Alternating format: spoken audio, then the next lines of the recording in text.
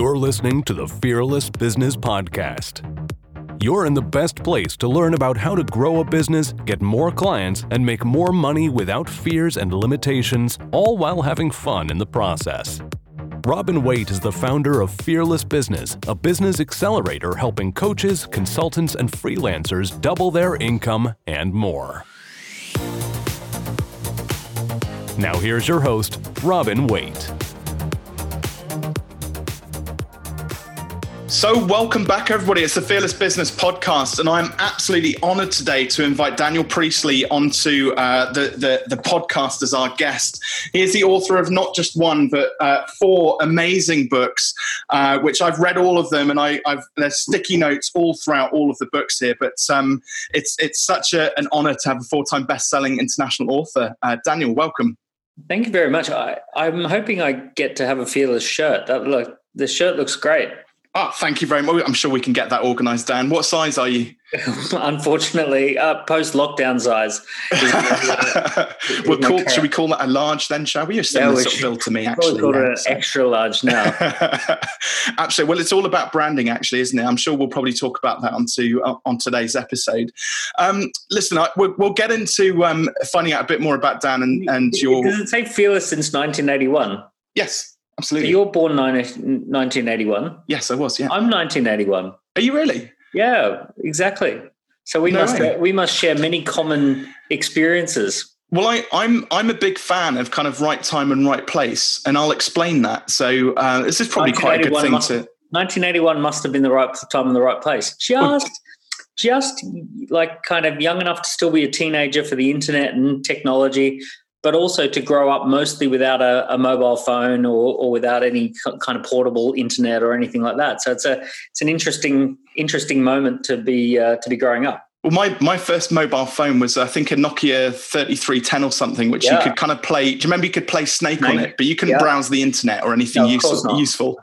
No, but I was going to say right time, right place was, I was thinking of all those sort of internet sort of guru marketers out there who were sort of now turning 48, and that's because the internet is 30 years old.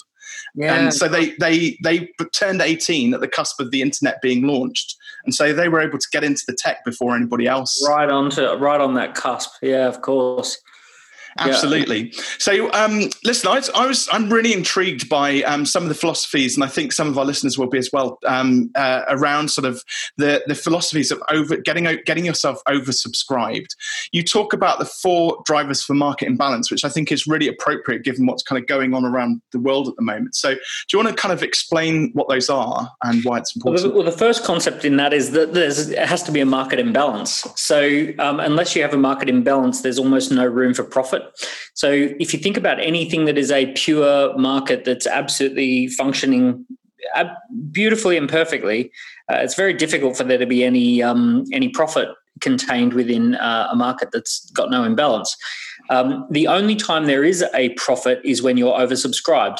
So when you have more buyers than capacity allows for. So it's an interesting one because it's kind of like, why does an actor get paid £1 million per film when a pretty damn good actor who can do a good acting job is struggling to make £100 a day?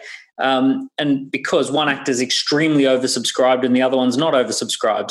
And ultimately, that's the main difference. The main difference with all of these things is to the level that these things are oversubscribed. So you have to somehow orchestrate your market imbalance. You have to have your own market who care more about you than anyone else. And then you have to try and do some things that create an imbalance in the marketplace. So that's kind of the first key concept to work in there. But you using the sort of acting theme, I think it's you see these actors who are kind of the full-on method actors who spent years like honing their craft, and they go through all of like to put it crudely, the shit in order to, for years and years on end, in order to then finally kind of have those breakthrough moments and get invited to go and start doing bigger and bigger films. So I'm looking at this in terms of like the sort of business owners that you and I both kind of work with. And one of the things which I've noticed is that they kind of want to rush to the end goal. they kind of feel it's for some reason they deserve and have earned the right to get straight, those big gigs like straight away, and don't, I call it like stepping over the pounds to get to the pennies though. They're too quick to get the sales now rather than wait for the bigger sales to come in later on.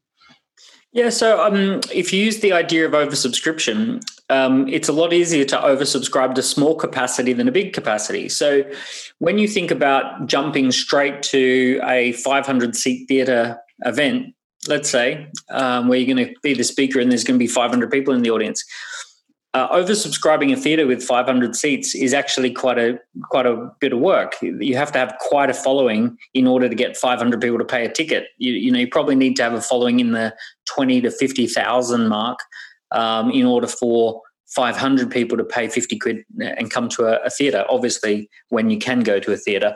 But getting oversubscribed is a staged event. So, if you said I can take on 10 clients this year, but I've got 20 people who want to work with me, that's oversubscribed. If you said I'm now going to figure out how to have 20 clients, but there's 60 people who want to work with me, now you're oversubscribed again. 100 clients, now there's 300 who want to work with me, you're still oversubscribed. So it's always about maintaining that balance of demand and supply tension, regardless of what the demand and supply is. So starting small essentially just means oversubscribing a small capacity, getting oversubscribed in that initial niche, that initial high value capacity that you can offer, before then ratcheting up the capacity. I'm curious, is there like a magic sort of formula in terms of those numbers though, which kind of starts to work? Because one of the things I've noticed is a lot of people don't actually take the time to work out what the goals are. So it might be they want to get to 10K a month, but they're only selling widgets for £10. And so their capacity is like, the goals are just not aligned with their capacity. Yeah. Everything has a mathematical formula attached.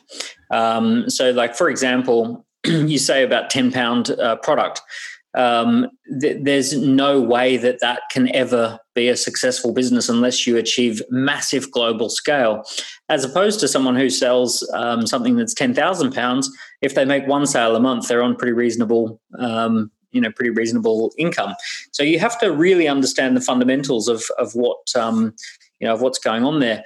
The other thing too is, a number like 2,600 units sold doesn't sound like much. Like it kind of in a world where we live in a world where we hear the word billion a lot or million a lot, and yet 2,600 is 10 units a day every working day of the year. So you would have to sell more than one an hour every working hour of the year in order to achieve 2,600 sales. So when you hear about an author who's sold 2,600 books, it literally means for every working day of the year, they've sold 10 books for that. It's actually remarkably, that's quite an achievement when you think about it in terms of how many per hour that equates to.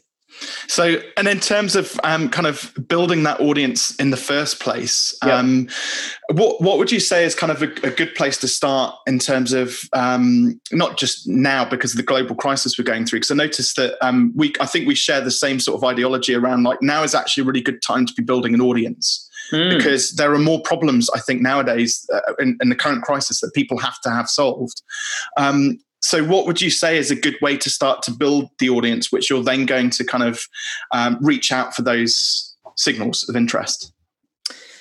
So obviously one of the things that is really powerful at the moment is that people have time to research. They've got time to watch. There's, very realistically, people are on furlough leave. There are a lot of people on furlough leave. So there are people who've got time to consume content and do a bit of soul searching and everyone's kind of going through a bit of an existential angst at the moment, looking at what should I do with my life and how could I improve things? How could I maybe gear shift into a different type of business? So one of the things with having an audience, it's important, first of all, to acknowledge that you need the right message for that audience. You need the right, you need to be on target or tuned in with your audience. If you imagine an amazing singer like Alicia Keys, she's got such a brilliant singing voice that very rapidly she's going to find an audience, whether it be, any of the streaming platforms or any of, all the technology will kind of come and find her. However, if someone was looking at Alicia Keys' success and saying, oh, she's on Spotify, she's on YouTube, she's got, these other places, Apple Music. And you think, the key to her success is using those technologies. We say, no, that's not the key to her success. The key to her success primarily is she can sing. And if you're a bad singer, then Spotify doesn't help very much. So the biggest issue is I can say to people, look, you should get yourself a Facebook group and you should fill it full of, some of the right people, and you should do a daily Facebook Live. And yeah, fair enough. Okay, that's not a bad tactical strategy. Unfortunately, if you're not talking about something that people really resonate with quickly, they will just tune out from that, and they'll actually learn a behavior called ignoring you.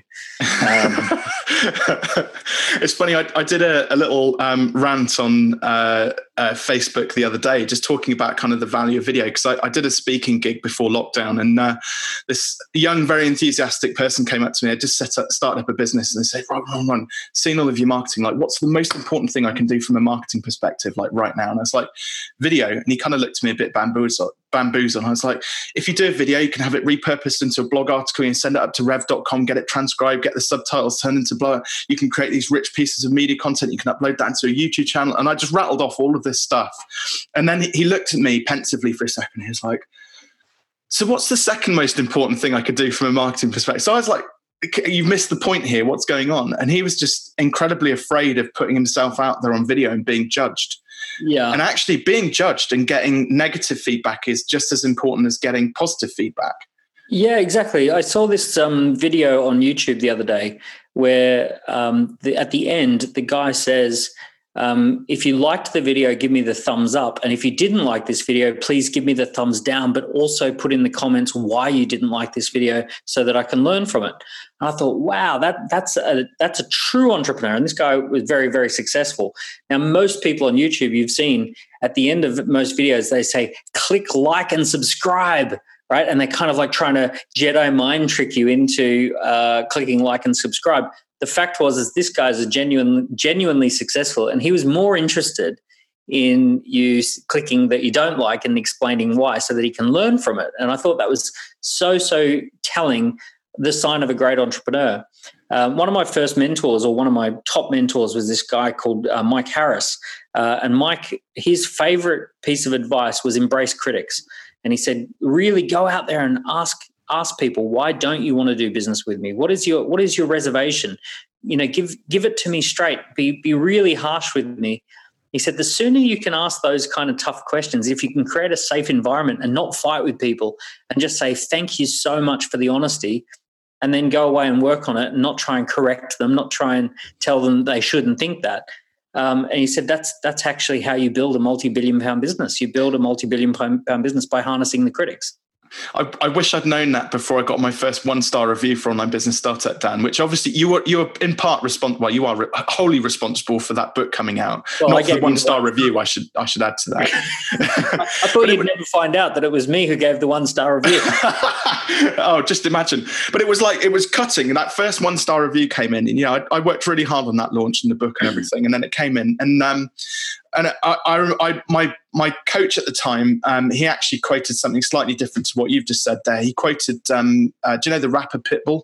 Yeah. Have you heard this story where he had $1 million lawsuit placed, against him because obviously Pitbull's methodology for creating music was sampling. So somebody did a copyright lawsuit against him, and I think his mentor was somebody like 50 Cent, and 50 Cent just went, "Pitbull, you've made it." Because he's like, if somebody's noticed you for something negative like that, then obviously they're threatened by that. And I did actually reach out to that person. He left a 1-star review. And they disagreed with my definition of the word startup. And I was like, cool, well, how could I have made it more clear? Like what the book was about. He didn't even read the book, I might add. Yeah. So it's really quite interesting. Like when you start to polarize people, I actually think that's a good sign from my perspective that you're starting to have a bit more impact. You're outside of your friends, family circle. You're into a wider marketplace, and you've also started to have a little bit of an impact because people feel completely comfortable criticizing you. And people only really feel comfortable criticizing you if they think that you're really strong. So we kind of feel like we can throw rocks at big people. We don't throw rocks at little people. So the fact that you're getting 1-star reviews, actually someone out there thinks that that you're literally this huge superstar who can handle having rocks thrown at them. I remember, this is such a ridiculous story, but you've lured me into it now, Dan. I'm going to have to share it. But I remember going into my local little coffee house in Stroud in sleepy old Gloucestershire. And I was just stood there chatting to a friend. And then somebody literally turned around, did a 180 in the queue in the coffee house to me and faced me. And I went, oh my God, I can't believe I'm stood next to Robin Waite. And they'd actually heard my voice from the audiobook and recognized it. I was like, wow, that's such a compliment. I'm so pleased. Imagine if they hadn't have liked the book, what that reaction, I'd have had hot coffee thrown all over me probably. But that going back to the polarization side of it, and I think this is like a key part to building audiences, because you need to have, you don't necessarily need to have people throwing stones at you, but you do need to have like a subset of raving fans who then, when you do kind of finally ask the question, like, I'm thinking about doing whatever the thing is, like launching this product, or opening up the theatre for 500 lucky people, or launching a film, or whatever it might be.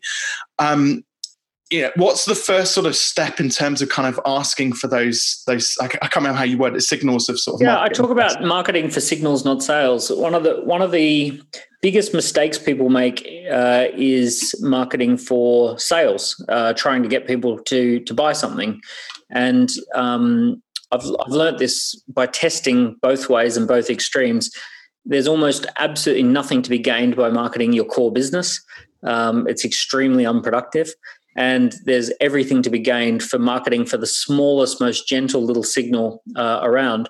So a couple of examples at the moment. I saw a place in the Lake District that has really upmarket, beautiful cabins, Scandinavian design cabins in the Lake District. And they just look like amazing writing retreats or meditation retreats. Go for a long hike and then come back and have a really classy, cabin to come home to.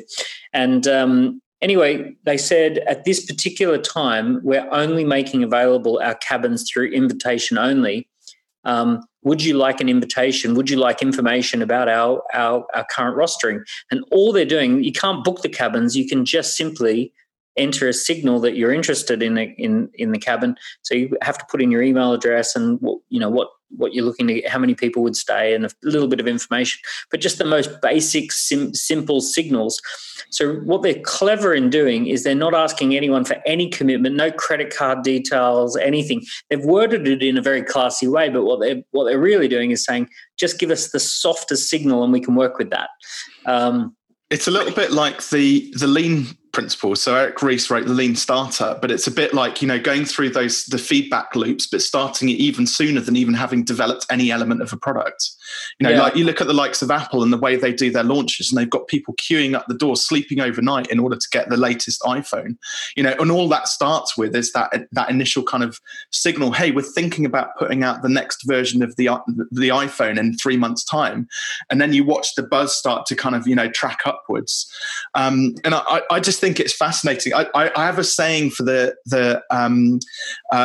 signaling for sales. I call it buy my shit offers. I think the world is just too full of buy my shit type offers, with products that people have spent years and years building that aren't perfected yet. And that's why they're struggling to sell it. And also because they're too afraid to actually hear the feedback, about the good and the bad stuff, unfortunately, with their products.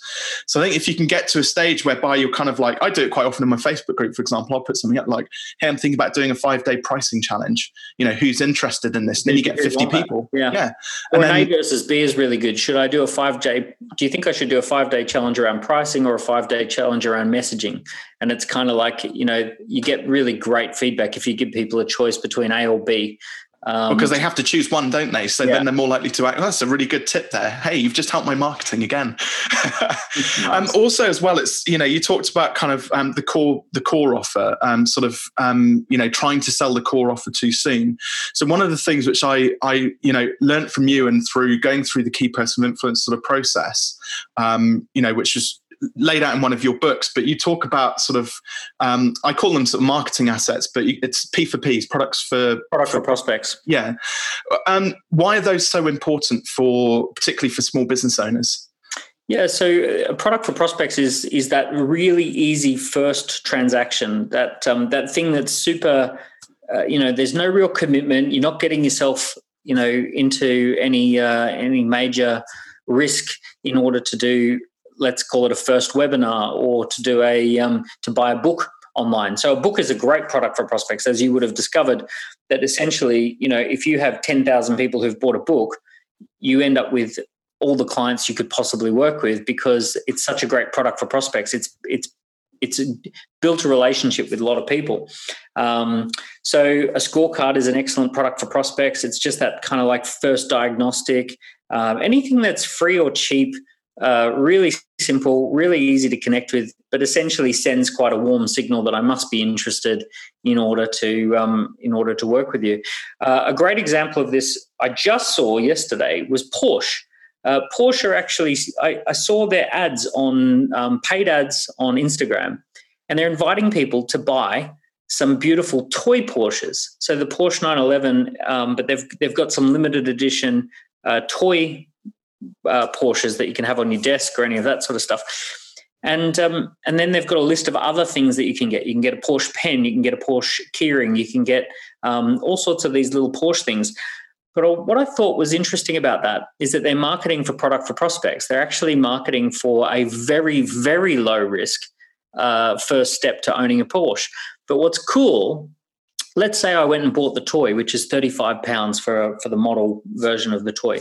I'm signaling that I like the brand, I like the car, I like the design. I kind of, if I'm buying a toy version of it that sits on my desk, I kind of want one. And also the £35 that I might spend actually might pay for the cost of advertising to me. So by marketing for something so ridiculously simple as the toy version of the big car, they could, if they were smart, they could say, hey, look, we've sent you the merchandise order that you've sent through. Would you like to talk to us about getting a bigger one, a proper size one? And they now have my name and my details and my address. They know that I'm interested enough to spend £35. So maybe they could get on the phone and have a conversation about, proper grown-up Porsche ownership. And that is an example of marketing for product for prospects rather than marketing for the sale. Because here's the thing.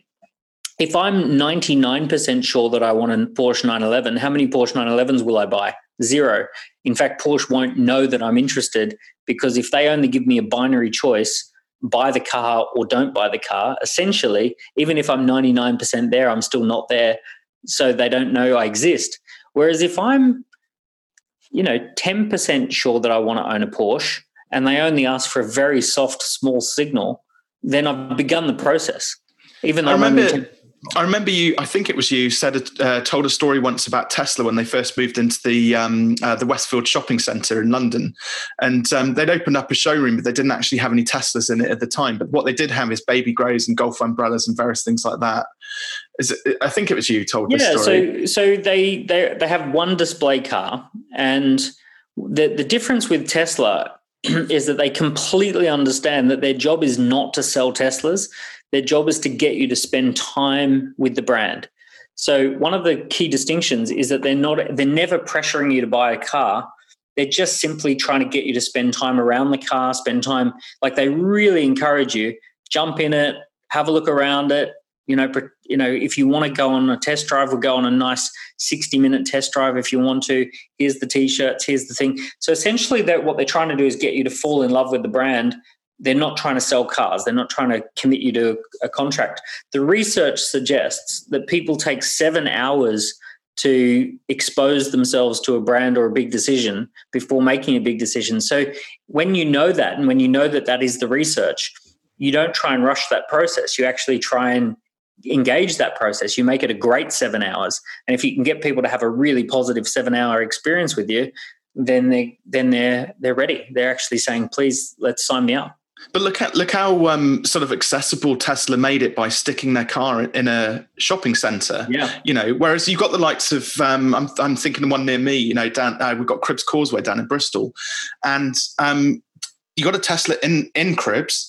Outside of it, you've got the Audi garage, the VW garage, the Porsche garage, the Ferrari garage, and everything else. You've actually got to make a special diversion to go and see those. Whereas you could just be walking down past, Boots, the chemist, and, Currys or Dixon's, if they're not still going, I don't think. But, in a shopping mall, and there's a Tesla. They just made it really easy to go and actually enjoy their brand. Yeah, and that was done very deliberately because They wanted something that was very foreign to most people to feel completely like it's just available and accessible. So the idea of having a car that has no engine in it, no combustion engine in it, they wanted it. What they really wanted was it to feel like, oh, look, there's all these familiar brands that I know, and these are all the, companies I've bought with many times before, and there's Tesla, and it's just this accessible, comfortable thing. There's no big deal. And that's worked really well for them. Well, it's really interesting. I mean, I live on a street and there's lots of cars which kind of come up and down here, and you spot the Range Rovers and the Porsches and the Mercedes and things like that. And there's a couple of my neighbors who've got Teslas, and I always stop and turn and look at the Tesla. And I don't think it's necessarily down to the fact that, yes, the car is, so innovative and there's lots of amazing features about it. But I think their branding has created that kind of desirability. And I've put my name down on Tesla's marketing list countless times because of the way they market, because they are looking for those signals at all times, which I think is the biggest difference between all the other brands that I see around. Well, I think the really big difference is also the personal brand. So every other car company is a faceless car company. We don't know who the CEO of Porsche is, and we don't know who the CEO of BMW is. Not unless you really go looking can you find out who the main people are at those companies. We know that Henry Ford started Ford, and we know that Mr. Daimler started Mercedes and all these kind of things, and Ferdinand Porsche 100 years ago was doing, Porsche. But there's something very special about Elon Musk, this guy that we're, able to access and see what he's tweeting and watch his videos on YouTube. His personal brand is attached to that car. So it kind of makes you, if you're buying the car, you're almost buying into his philosophy of being a bit rebellious, being big thinking, pushing through limits, being a bit of, a bit cheeky and a bit playful and a bit irreverent. And, for all of those reasons, you're kind of buying into his brand as well. Do you think there's an element, as is probably a slightly weird question, but do you think there's an element with the other sort of CEOs of those big companies, they kind of want to hide away in case they do get that negative feedback? Elon Musk he is the essence of the key person of influence in amongst all the CEOs of car companies, I feel. He's fearless. Because he puts himself out there, which I think's so important. You touched on something earlier on as well about like scorecards, for example. Yeah. So again, going back to the sort of the marketing for sales side of things, again, it immediately creates that friction in there. But also when you're cranking the social media handle, doing the marketing, marketing for sales, it's like if you stop cranking the handle and putting stuff out there, you kind of the activity stops. When you've got assets that you're kind of sweating that are free or cheap to kind of build, but you just put them out there and then they're just time and time again just doing the work for you. But one thing I've noticed is, for example, that the Dent scorecard is really engaging. It's like 50 questions, is it? You have 40, to kind of go 40 through questions, yeah. 40 questions. It takes like 10, 15 minutes if you kind of go through it thoroughly and to answer those questions. So actually having something like a scorecard, which is available really quickly and easily on a website, and marketing to that, again, is super important, isn't it? Yeah, so it's going to be a huge trend that's going to dominate the 2020s and it's worth getting in on it early. If you look at presidential elections, US presidential elections, they tell you something about how you should market your business, because the US presidential election is the most fiercely competitive marketing campaign in the world. Every 4 years, it's like the Olympics, right? It's every 4 years, and it's fierce.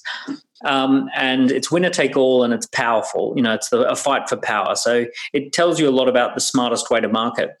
Franklin Roosevelt did a radio campaign called the Fireside Chat, where he would come into your house on radio, national radio campaign. First time it had ever been done. Up until that point, presidents fought it out with words printed in newspapers. They actually wrote and published their columns that people could read in the newspaper. And then Franklin Roosevelt did a fireside chat, and that actually moved marketing onto radio. And then there was the invention of the radio jingle, and radio marketing became a massive thing, right up until when JFK won a televised debate against Nixon, and he moved the whole conversation onto television. And he was more powerful, and he won through television marketing, and then television became the dominant platform. Obama changed the game when he did a social media engagement campaign. So in 2008, he was a social media marketing president. People thought Facebook and Twitter and all these things were ridiculous and just for kids and geeky. And he kind of suddenly moved it over there and everyone went, wow, okay, so he's on all the social media platforms. He's doing YouTube videos. So that changed the game again. But Donald Trump in 2016 did something called Cambridge Analytica. And Cambridge Analytica was collecting data and then running algorithms and then feeding back perfectly tuned marketing messages to people based upon their data. And that was driven by this controversial data set of 50 million users, which they then used to create lookalike audiences and all this sort of stuff with Facebook. So what that should tell you is that the future of marketing is about data and analytics. And now if you go onto Trump versus Biden and you actually have a look at all of their ads point you towards a survey. So Trump says, take the Black Lives Matter survey. Biden says, give us your thoughts and feelings about Trump, take the survey. So almost every single ad, and they're running hundreds of variations, if not thousands of variations of these ads, talk about different surveys and quizzes. And what they're trying to do is they collect the data, find out what you think, and then talk to you about the things that you already care most about. Now, this should tell you that this is actually going to be the big dominant way to market your business using data analytics and targeted messaging. So essentially, we started doing this 5, 6, 7 years ago. It's been one of our dominant strategies. 65,000 people took the KPI scorecard, and it's led to tens of millions of sales. So it's a very, very, very powerful strategy that we recommend people get into, so much so that I've actually become the main investor in a new startup that does scorecard technology. Tell us, you've mentioned it, tell us a little bit more about that. So it's called scoreapp.com, and for £25 a month, you can build a scorecard and a landing page and a results page. And then people can go online, fill in a scorecard. You get all that data. You find out how people answered all the questions, and then you feed people back an insight based upon what they've told you. And then you end up with this great little scorecard tool for the person taking it. They get some insights based on their data. For you as the marketer or the business, you get a lot of data that you can talk to people about their specific wants or needs. So we've built that. I mean, there's tons of kind of sort of form building type apps out there, and I think one of the biggest differences between those and what ScoreApp is doing is that actually being able to give that feedback back to the consumer once they've actually completed the scorecard. Giving people the answer page, and there's also the possibility of giving them a PDF report of their responses and all that sort of stuff. The thing I would say too is that a type form type quiz is more of a data gathering tool for collecting survey data. You can actually feed some stuff back, but it's a fairly basic form. Whereas what we've done with ScoreApp is it's a pinpointed marketing strategy. We've built it around a marketing strategy, not around actual data gathering tools. It's built around a very specific way of marketing.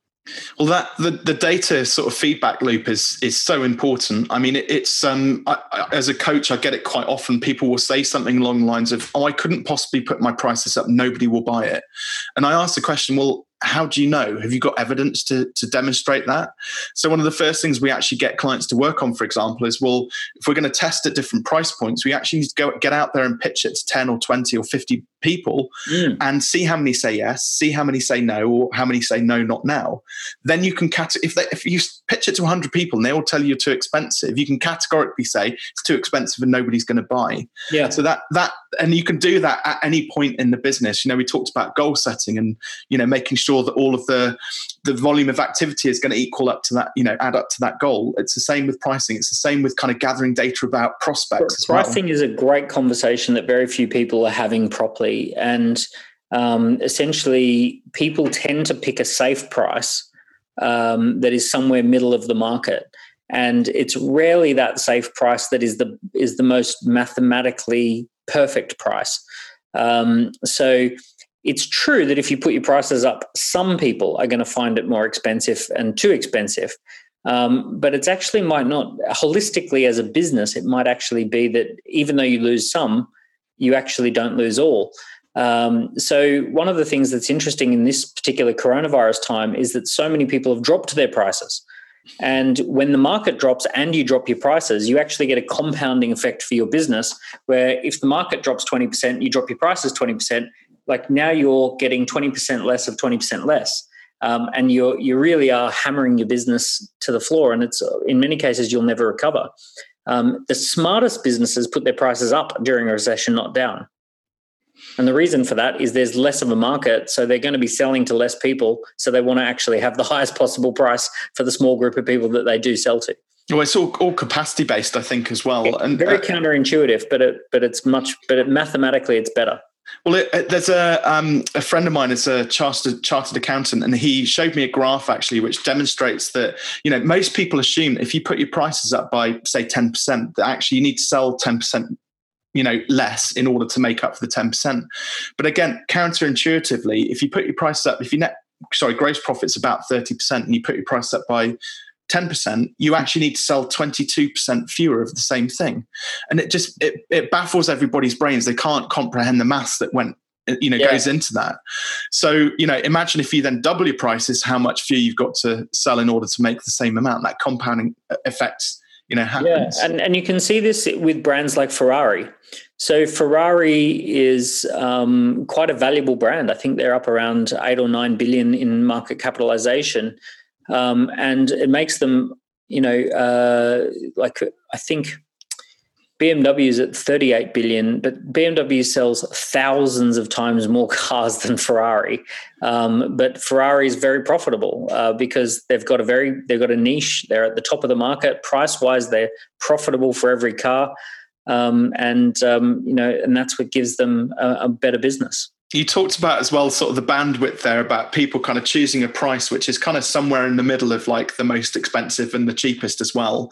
But what I've realized is that actually if there is a certain segment of the market that is willing to spend a lot of money on your product or service, and you're less than that high end, you're actually discounting your product without even realizing it. They don't even know that they're offering a discount into the marketplace. You're almost in the red ocean of your marketplace always as well too. So that middle band is red ocean. You tend to have a successful business if you can find a way of delivering something way cheaper than everyone else. So, if everyone else is selling for 150 and you can figure out how to do it for £1.50, and it's 1% of everyone else, or it's 3% of everyone else, that tends to create an incredible cut through in the marketplace. Alternatively, being at the top end tends to be a better strategy. Being somewhere in the middle tends to be the most competitive and red ocean part of the equation. The other big thing that people fail to realize is that there's not much of a middle class left. So I know we're getting into kind of society, but in this thing, but we grew up 1981. We grew up in a time where there was actually a really strong middle class. That if you're a doctor, a teacher, a nurse, a police officer, you got paid pretty damn well, and you could afford a mortgage, and you could afford to buy some things, and you probably had a decent credit score and all that sort of stuff. Today, if you're a school teacher, you probably have a second job. If you're a doctor or a nurse, you probably can't afford to get a mortgage for a house. There are plenty of nurses who have been nurses 15 years and they still flat share in London. So it's pretty vile, but these jobs haven't had pay rises for 10 to 15 years, effective pay rises. So there isn't really a middle class. Now, on the other side, the top 5% of every industry has gone exponentially up in income. So in the top 5%, if you're a top 5% income earner, your relative pay is 300% from 1981. So the top 5% earners are earning 3 times their equivalent. From pre-1990 levels, pre-internet, pre-computer. So essentially, this doesn't feature in most people's minds because we think linear, not exponential. And what most people haven't figured out is that the top 5% of the marketplace has exponentially more purchasing power, and you're probably better off if you're a personal trainer, a fitness trainer. You're probably better off having 8 clients who can afford to pay $5,000 each for a fitness transformation for a couple of months than having hundreds of clients that are middle of the road pricing. Absolutely. It's probably a quick question with a very long answer. And I know we're running short of time now, but you speak quite passionately about kind of the public sector workers there. And I know you're obviously also involved in Alex's program, Police Officer to Entrepreneur, Shift to Success. His book, was called Police Officer to Entrepreneur. But what would you do to change, to kind of redress that gap and kind of bring some equality back? It's a really difficult problem because what's happening is that we're going into a very different era. Like, we're actually moving through a different era. So if you think about the agricultural age, at that particular point in agricultural age, farming land was the most valuable commodity because we were working our asses off to get food production. And then the industrial age happened. Suddenly food production became a total given. That's not even a concern anymore. We can have tractors doing that. But now we're trying to organize labor for goods and service production. We want to create goods and services, trinkets, gadgets, clothes, all of these types of things. So what's happened is we've gotten right up to the end of the industrial age, and we've now said, well, actually, goods and services are a given. Like, we've got factories and automation, and any good or service you can imagine, you can just get it on Amazon and it's done. It's as much of a given as fruit and vegetables are now. So we've hit that edge. And it's all automated and computerized and all that sort of stuff, and it's global. And we're now moving into a different era. And the different era is where we're no longer organizing labor for the production of goods and services. We're now into digital assets. We're trying to exploit ideas. So the new, if you think about farming, it's the exploitation of land for food. Factories, the exploitation of labor for goods and services. And now it's the exploitation of ideas, and the product of the future is going to be movements, like basically creation of a movement of some sort. And essentially that will be the main product. You'll be producing a movement. So that's what businesses will do.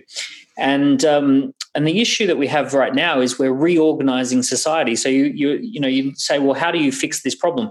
Well, the short answer is pay people more, right? Find a way to give people more, except for we have an aging population. We don't have a lot of people paying taxes anymore.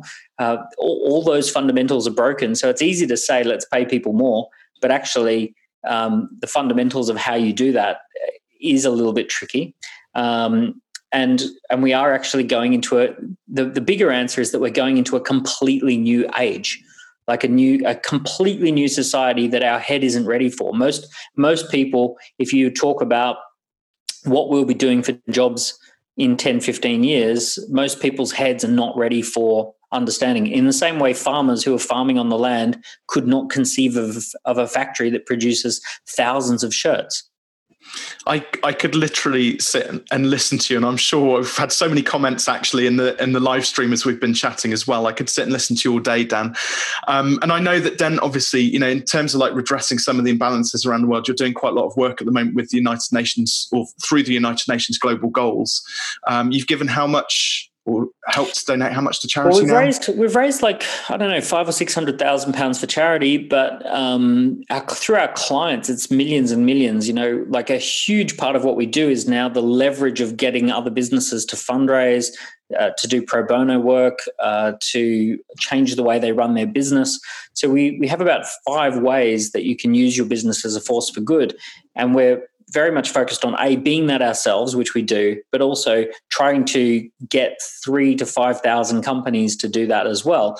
Our goal is to build up 10,000 plus companies globally that are using their business as a force for good in the world. I think that's fantastic. Listen, we've come to the end. I've got 2 final questions. So tell everybody who's listening very quickly, just a 20-second pitch for Dent and what you get up to.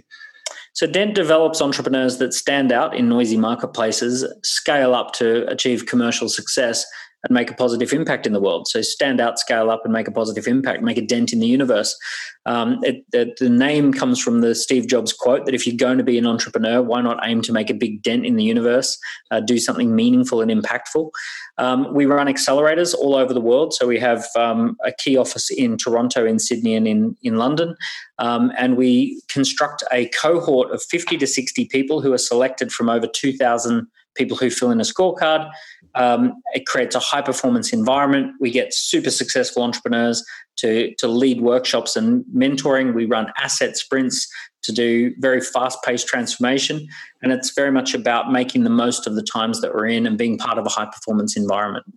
Well, I absolutely love Den, and I can speak very highly of the Key Personal Influence program. Being a graduate myself, I can say, hand on heart, it's made such a massive difference to me. And also, I'm doing my bit. I can be one of the 5,000 who are doing their bit and improving the world. We've so far raised somewhere in the region of about £7,000 for local charities and an international charity. And probably, I don't think I'd have started or have been inspired to do that without your help, Dan. So I really appreciate it. Amazing. And that adds up really fast. If you get 1,000 companies doing that, that's millions. Absolutely. So we'll pop a link to, so the website's dent.global. We'll pop a link to Score App into the show notes as well. And also link to the scorecard, because I think it'd be really useful for some of our listeners to potentially go and fill that out too. Very final question, Dan. We're going to hop into the Fearless Business time machine now, and we're going to go back. I used to say 10 years, but I'm going to give you the opportunity to go back to a period in your life where you need to sit down and have a word with yourself. So when would it be, and what would you say to yourself? I'm not worried about changing much. I'm quite happy with the way things worked out. And there were certain terrible lessons that I had to learn, and I learned them.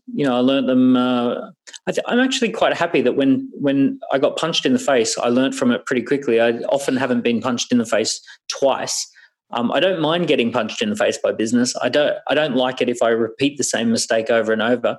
Obviously the obvious answer would be to go back to 2003 and say, drop everything, go to Harvard, make friends with this guy called Mark Zuckerberg. And if he wants $5,000 to get started, you give him that $5,000, damn it. I think that's a good tip. I think that's not a bad use actually for the Fearless Business time machine. I don't think that's taking advantage of it whatsoever. Listen, Dan, I'm so grateful for you taking the time for the interview today. It's been an absolute pleasure, and hopefully we can get you back on a bit later on, because there's maybe later on this year, because I'd love for the listeners to hear a bit more about your personal story as well, and how you came to sort of set up Dent and things like that. But Brilliant. Thank you so much. Really appreciate it, Dan. Thanks, Robin.